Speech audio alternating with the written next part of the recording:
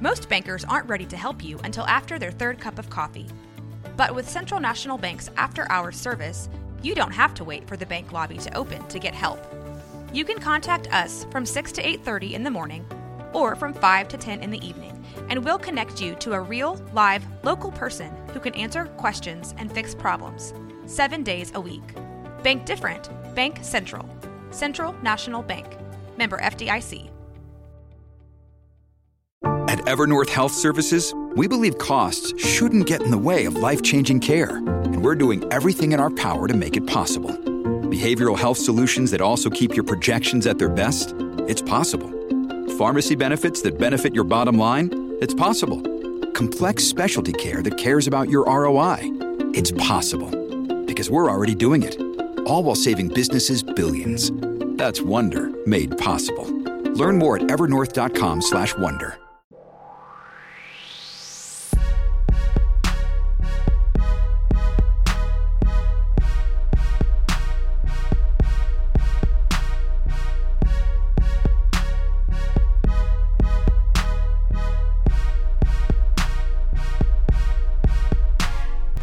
Hey guys, thank you so much for joining us on Tragedy Plus Time. Everything's fine. I am your host, Summer Shine. This is a Rogue Media Network production. On this podcast, we're going to explore the deep wounds of tragedy, the way folks just like you survived said tragedy, and the nuances that we reflect on that now make us laugh. We're going to laugh, we're going to cry, and we're going to hear stories of profound survival, even when it didn't seem like it was possible. Sit back, buckle up, and get ready for the ride.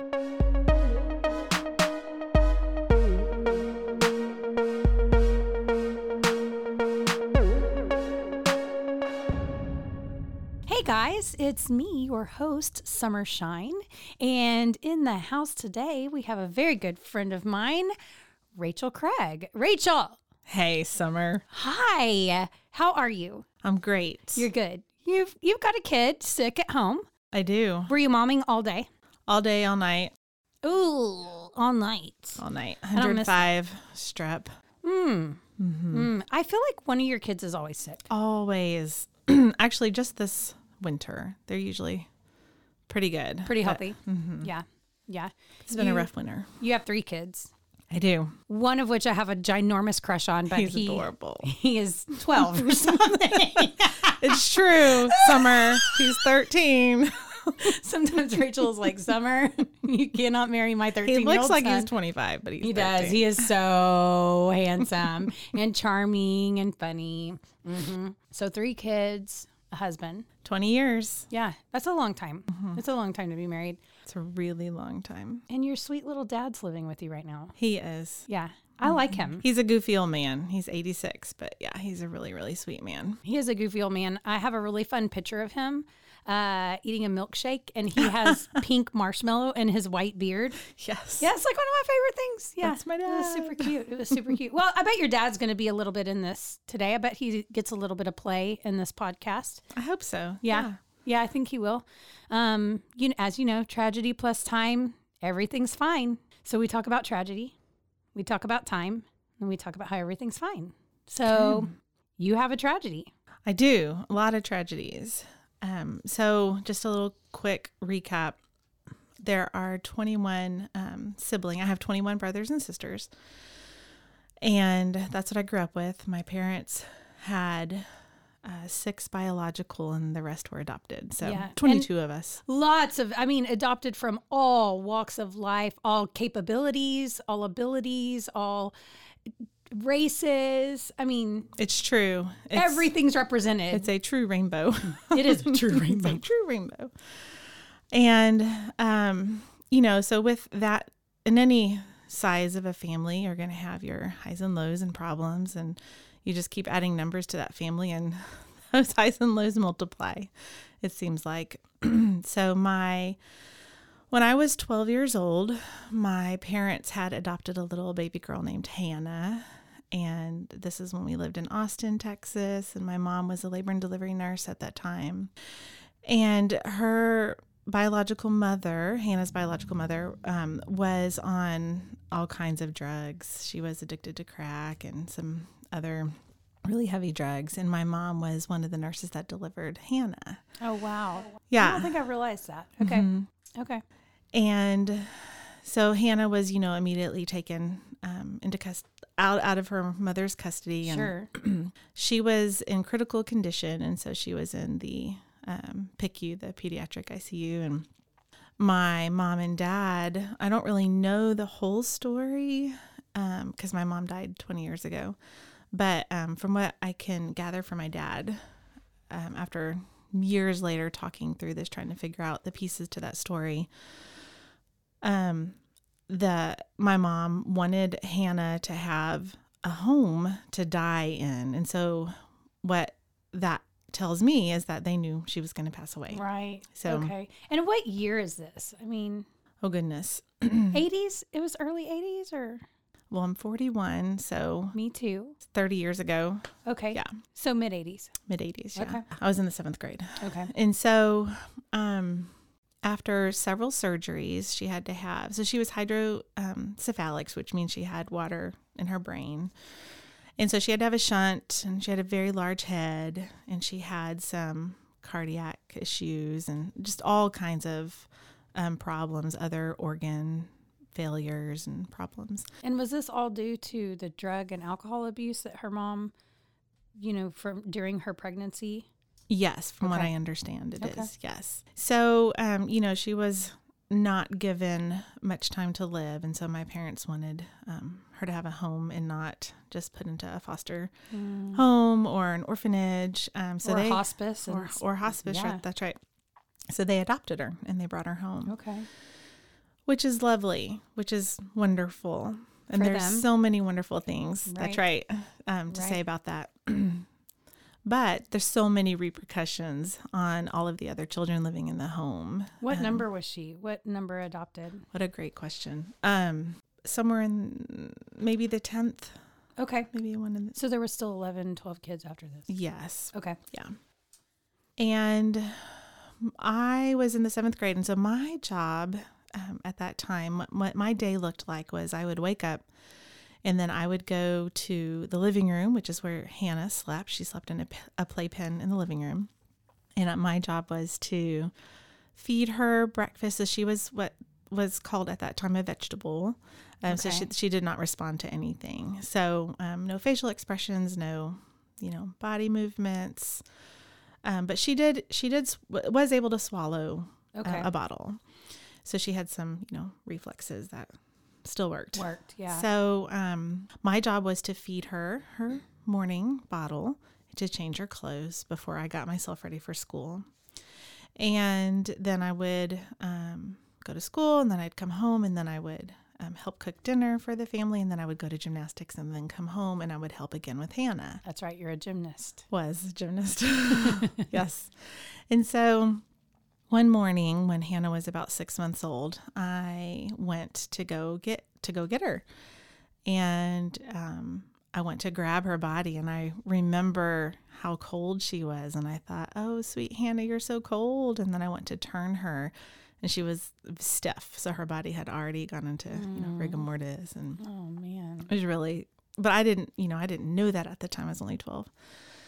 So I turned her over all the way, and her face, like I knew immediately that she was dead. So she had died in her sleep. And so what had happened was she had tried to roll over in the middle of the night, and she couldn't. She got stuck and she suffocated. Oh, no. Because her head was so heavy and she just Right. couldn't turn it. So trauma.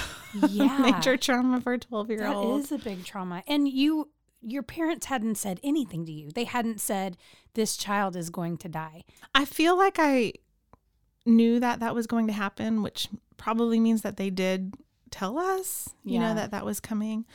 But what was so strange was the night before this happened, Hannah was responsive. And we have a picture of her. It's the only picture I have of her, actually, where she is sitting up against a pillow and responding, and she has this huge smile on her face, and she was blind, and so she is tracking with her eyes, and so she looks like she can see. She's making infant sounds. She's cooing.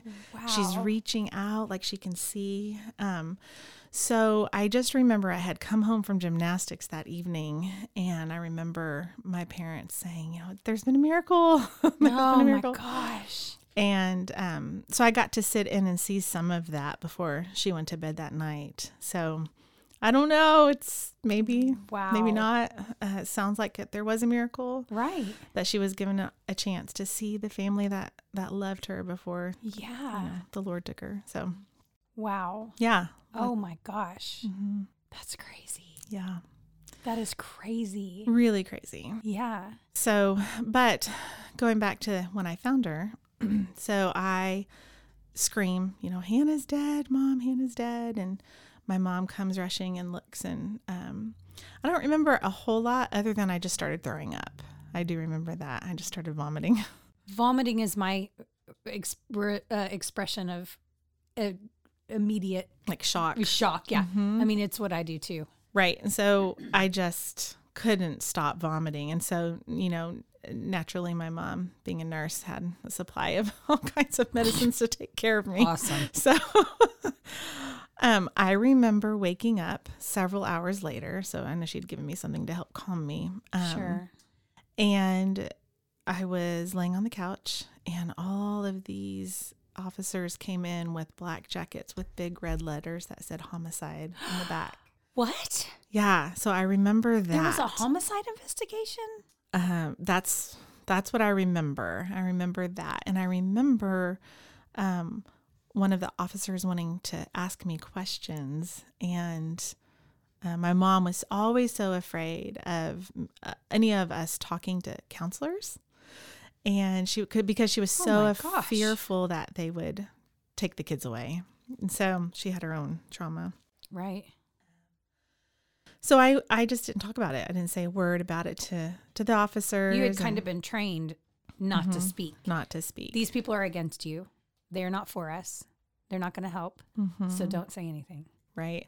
Which is really ironic because I married a counselor. And you are a counselor. See a counselor, and I am a counselor. So.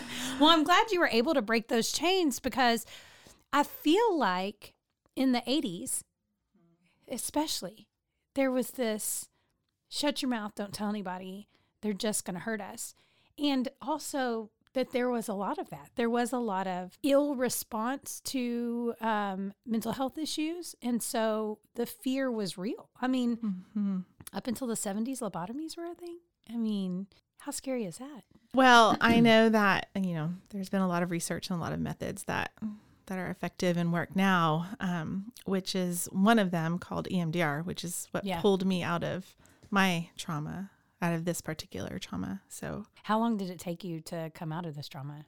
I mean, how long did you work on it? How long did you suffer from it? Number one, let's talk about that. That's a great question. So the rest of my life, pretty much, until about 2 years ago, I was very symptomatic of PTSD. So what that looks like as an adult with children, I'll just fast forward through childhood and okay. Go but, well, that's like what now. I would immediately go to is think, how do you raise a kid thinking they could try to roll over and die? Mm-hmm. I mean, how do you raise your own children? Were you up every 15 minutes concerned? I mean, I was, and I had video monitors in their rooms until Jackson was 10 years old. Oh gosh, sweet Jackson. Oh, and man. Yes, I know. So, and I would go in and check on them and to make sure that they were breathing at night 3 or 4 times a night, each of them. I'd have to put my hand on their chest to make sure that they were breathing. And I would do that to my husband, Jason, too, just to make sure he was breathing, which he snores now. So there was no question. Hey, thank God for the snoring. That's right. But it was getting out of control. It was getting to where, it really, a major trigger was being pregnant. So I was pregnant with my 3rd child, and that one really, my PTSD really started to cause big problems for me at that time. Yeah. And so that's when I decided to go for more support. Okay. And that's when you got the EMDR. That's when I got the EMDR, and that's what changed my life. That's amazing. Mm-hmm. I'm really glad you had that experience with EMDR. I've heard a lot of people come out of trauma. You're laughing right now. I see you snickering behind the mic because that is not the experience I had with EMDR. That's right. Let's just be real. Okay. I had a horrible experience with EMDR. I'm so sorry to hear but that. everybody that I know that's had it seems to think that either I didn't do it right. It's probably my fault. But I also have I get motion sickness really bad. And girl, and me it, too. and I did it with the eye movement. I actually did the eye movement and the paddles, and so it made me sick. It made me motion sick. That's awful. Yeah, you get motion sickness as bad or worse than I do. Severely motion Right. sick. Like I don't get it in airplanes, but you do. I get it everywhere. I get it Yeah. watching people swing on a swing. So Me too. And at movies and aerial yoga. That That's was a thing right. I didn't recognize. I threw up at an aerial yoga class because you swing like this. Yeah. If you're struggling to lose weight, you've probably heard about weight loss medications like Wegovy or Zepbound, and you might be wondering if they're right for you. Meet PlushCare, a leading telehealth provider with doctors who are there for you day and night to partner with you in your weight loss journey. If you qualify, they can safely prescribe you medication from the comfort of your own home. To get started, visit plushcare.com/weightloss. That's plushcare.com/weightloss. plushcare.com/weightloss. This episode is brought to you by Bumble. So, you want to find someone you're compatible with, specifically someone who's ready for a serious connection, totally open to having kids in the future, is a tall, rock-climbing Libra, and loves rom-coms with vegan pizzas on Tuesdays just as much as you do. Bumble knows that you know exactly what's right for you. So, whatever it is you're looking for, Bumble's features can help you find it. Date now on Bumble. Families have a lot going on. Let Ollie help manage the mental load with new cognitive help supplements for everyone 4 and up, like delicious Lolly Focus Pops or Lolly Mellow Pops for kids. And for parents, try 3 new Brainy Chews to help you focus, chill out, or get energized. Find these cognitive health buddies for the whole fam at ollie.com. That's OLLY.com. These statements have not been evaluated by the Food and Drug Administration. This product is not intended to diagnose, treat, cure, or prevent any disease. Yeah. We're buds like that. that would do that. And Yeah. I'd be, I wanted Rachel to be my travel buddy. And then she was like, but I can't get on a plane. And I was like, oh, nix that. Never you mind. have to push me in a stroller. I'm going to be so medicated. I would actually push you in a stroller because I like you that much. I do actually like you that much. So what was the thing that you thought would kill you? What was the thing that you thought was going to crush you but didn't? Well, I think the fear of my children dying just became so overwhelming and so heavy. Yeah. And just so concerned that I could not keep them safe and that they were just going to die. Yeah. I was going to find them dead, or they're going to get kidnapped, or something terrible was going to happen to them. Yeah. So and it just became unlivable. Yeah. So Like an elephant on your chest. yes. Yeah. It was awful. Yeah. Did you suffer from postpartum depression at all? I did. Was that part of it? Did that ramp it up? Yes. Mm-hmm. Yeah. Absolutely. I believe that. I had postpartum depression too. And I always, like I was, this is gonna, here we go again. Another thing I probably shouldn't say in public, but I always had a great sympathy for Andrea Yates. Do you know who that is? Mm-hmm. Yeah. Always had great, in case you don't know who that is, listeners, she about 15, 20 years ago drowned all 5 of her children. She was diagnosed with postpartum depression after the first one, and they just continued pumping out babies because of religious reasons. That is a case of religious abuse at its finest. So, and I was never angry at her. I actually had tons of sympathy for her. Yeah. My specialty is maternal mental health. Right. Working specifically with. Can we talk about that? Sure. Let's do it. You have an organization. Yes, that is separate. Okay. That Okay. organization is called Cradled. So some of the hope that has come through this loss of my baby sister is Cradled. And so Cradled is a nonprofit organization here in Waco, and we support families that have lost a baby due to miscarriage, stillbirth, or early infant loss, and families struggling with infertility. And so a big piece of the beginnings of Cradled come from my baby sister, Hannah. Right. So, That's cool. yeah. And then your specific counseling is? Yes. And so separate from Cradled is my psychotherapy practice, Waco Professional Counseling, where I work with maternal mental health. Okay. So, you know, it can also be loss, but also PTSD and postpartum panic attacks. I wish we talked about postpartum more often because it's scary. Mm-hmm.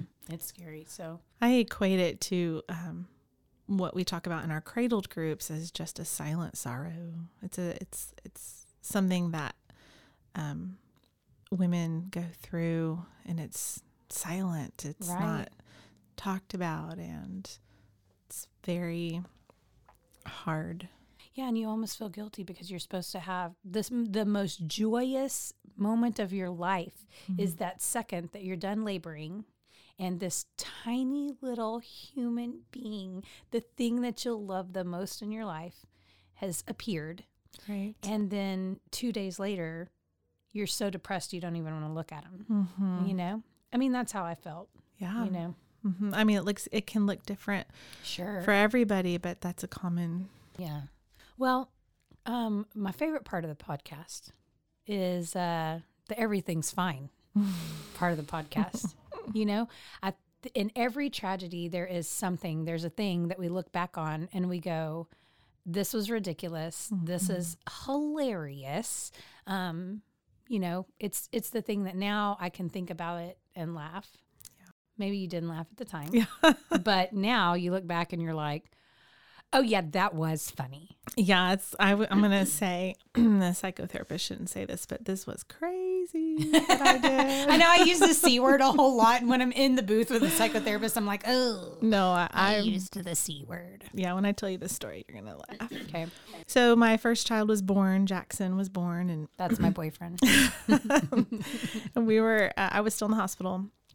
And I was so afraid that he was going to be stolen from the hospital. So, because that same weekend, there was a baby that was snuck out of the hospital. Someone tried to kidnap a baby from Lubbock. In Lubbock. Yes. And so, you know, Facebook was still just in its beginnings at this time. Thanks, Facebook. Oh my gosh. So all these things are going around.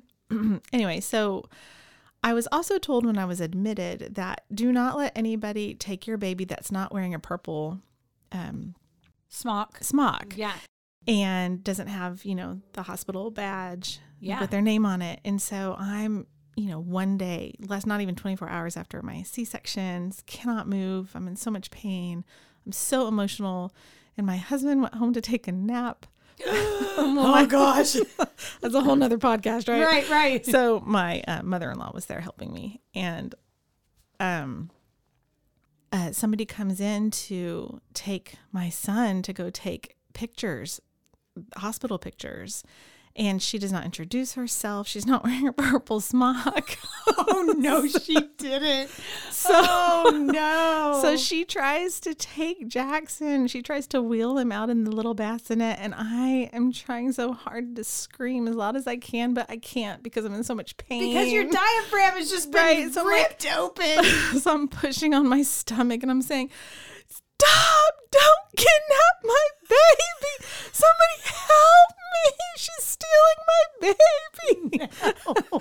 And at the same moment, Jason walks through the door. So he had, you know, come back to the hospital. And he's like, "What's happening?" And I'm like, "Stop her! She's stealing my baby!" So sweet Jason. Can we yeah. just give Jason a little credit here? Yes. I mean, this guy. He's pretty fantastic. He is fantastic. Yeah. So he was able to diffuse the situation. The sweet nurse, I never saw her again. Of course you didn't. And yeah. And nobody stole my baby. Right. There's no hospital pictures of him. There's no hospital pictures of him, but he wasn't stolen. And so totally worth it. That's right. Totally worth it. But that is what, you know, that was a PTSD, you know, that was a trigger for me. Yeah. Really, truly believed in my soul he was being stolen. I mean, he is pretty cute. He is pretty cute. but completely irrational. Like that is not what was happening. Right. But now you're better. Now I'm better. So you're on the other side of this thing. That's a pretty tragic and traumatic event that happened in your life. I feel like some of the most traumatic things that happen, and I mean, ongoing, this is a theme that I see is like junior high is terrible. Oh gosh. I mean, can we just sleep through 12 through 17? I mean, I'm trying. I have a 13-year-old. You do have a 13-year-old. All his trauma is happening right now. I know. Poor just so you know. He showed me a little video on my phone recently. Here's another funny example. I had no idea I made them do this. They were swinging on a tire swing, him and his little brother, Grant, were swinging on a tire swing in my front yard, and they had helmets on. I made them wear bicycle. No, you didn't. I know. I mean, he does that because I thought they would fall and get like traumatic brain injury, concussion. Or honestly, what probably also went through my head was, I just know CPS is going to drive by and see that I'm neglecting my children and not letting, like, completely far-fetched and irrational. That's also some trauma from your mom. Right. Absolutely. I mean, that's your mom saying, you can't trust CPS. You can't trust the police. Can't trust anybody. Nobody. That's right. Yeah. So that's before EMDR. Yeah. Life before and life after. Shameless plug for EMDR. Are you trained? Do you do EMDR? I am trained. Okay. Yes. Okay. It was so life-changing. I thought, how can I not help others? Give this gift. Oh my gosh. Yeah. Yeah. There's actually, I think it's kind of gotten its legs here in the last 3 to 5 years, and a lot of people are doing it. So I've had recent trauma responses, and somebody said, have you thought about EMDR? Oh, it was you. I'm sorry.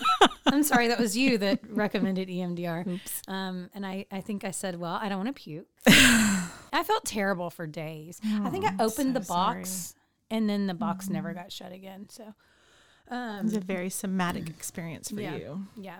And I shut boxes with overworking, so I'll just work myself to the bone. 3 on the Enneagram. What number are you about on to the say? Enneagram? You gotta take a guess.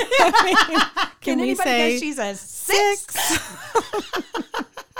A super 6. I wonder Like a what super if I, 6. if I continue. I do continue, by the way, to receive treatment. I have an amazing therapist in town. That's awesome. Yeah. Anyway, I just feel like maybe my number will change. Yeah. Good luck with that. Oh my gosh. I just rolled my eyes so hard in the studio. I just want you guys to know that.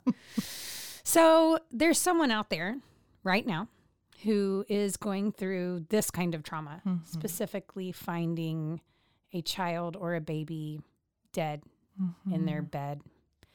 What do you want to tell them? Man. Well, I want to validate that, that is probably the most terrifying thing that you'll ever go through. And it is very unlikely that anything like that will ever happen again. But what I kept hanging on to was, well, this is going to happen again. This has to happen again. Because after that trauma, there were multiple other traumas. Right. So I just kept waiting for the next, shoe to drop. And is that the right way you say that? Next shoe to drop. Yeah. Sure. The next bad thing to happen. Right. And so, really just living in despair and just feeling so sad and not knowing that it could be better. So what I want to say is that, you need to feel the feelings that you're feeling, allow yourself to feel them, and you have to have an outlet for them because your body will hold on to that trauma if you don't. And what that can look like years down the road is not pretty. It can look like arthritis. I mean, your cancer. I mean, your body truly holds trauma. And so you've got to provide an outlet for it. And so that outlet can look like many different things. It can look like mindfulness meditation. It can look like journaling. So, I mean, just exercise. That's one of my favorites. That's my fave. Mm-hmm. Yes. So that's what I want to say is find an outlet, find a safe outlet for this, and find someone to do EMDR with. Yeah. Find a local EMDR trained therapist or certified therapist to work with, because there is a light at the end of this. There is. You had the trauma. Mm-hmm. You've lived through it, and you're healthy on this side of it. Yes. That's awesome. Yeah. Hey, did you know that I love you? I love you too. Oh, man. I'm so glad that you came out. You're one of my favorite friends. Ditto. Yeah. For sure. Thank you. Ciao. Guys, thanks again for listening. You are amazing. This show is nothing without your support. If you enjoyed what you heard here today, please hit the subscribe button and show us some love. My name is Summer Shine. You can find me on all the social medias or check out my website at summershinespeaks.com to hear more about what's going on in my world. A huge shout out to Rogue Media Network for all their time, love, and support. Wouldn't even be a thing without these guys. Make sure you check out their other shows and tune in again next week. A special thanks to Fish Hands for our theme music. If you like what you heard, please hop on over to Bandcamp and check out more from them. Remember, your story isn't over yet. You're still here for a reason. This tragedy is just one of the spaces in your life, and there is life on the other side. You'll make it out alive. You know how I know? I did. Peace out. This has been a Rogue Media Network podcast.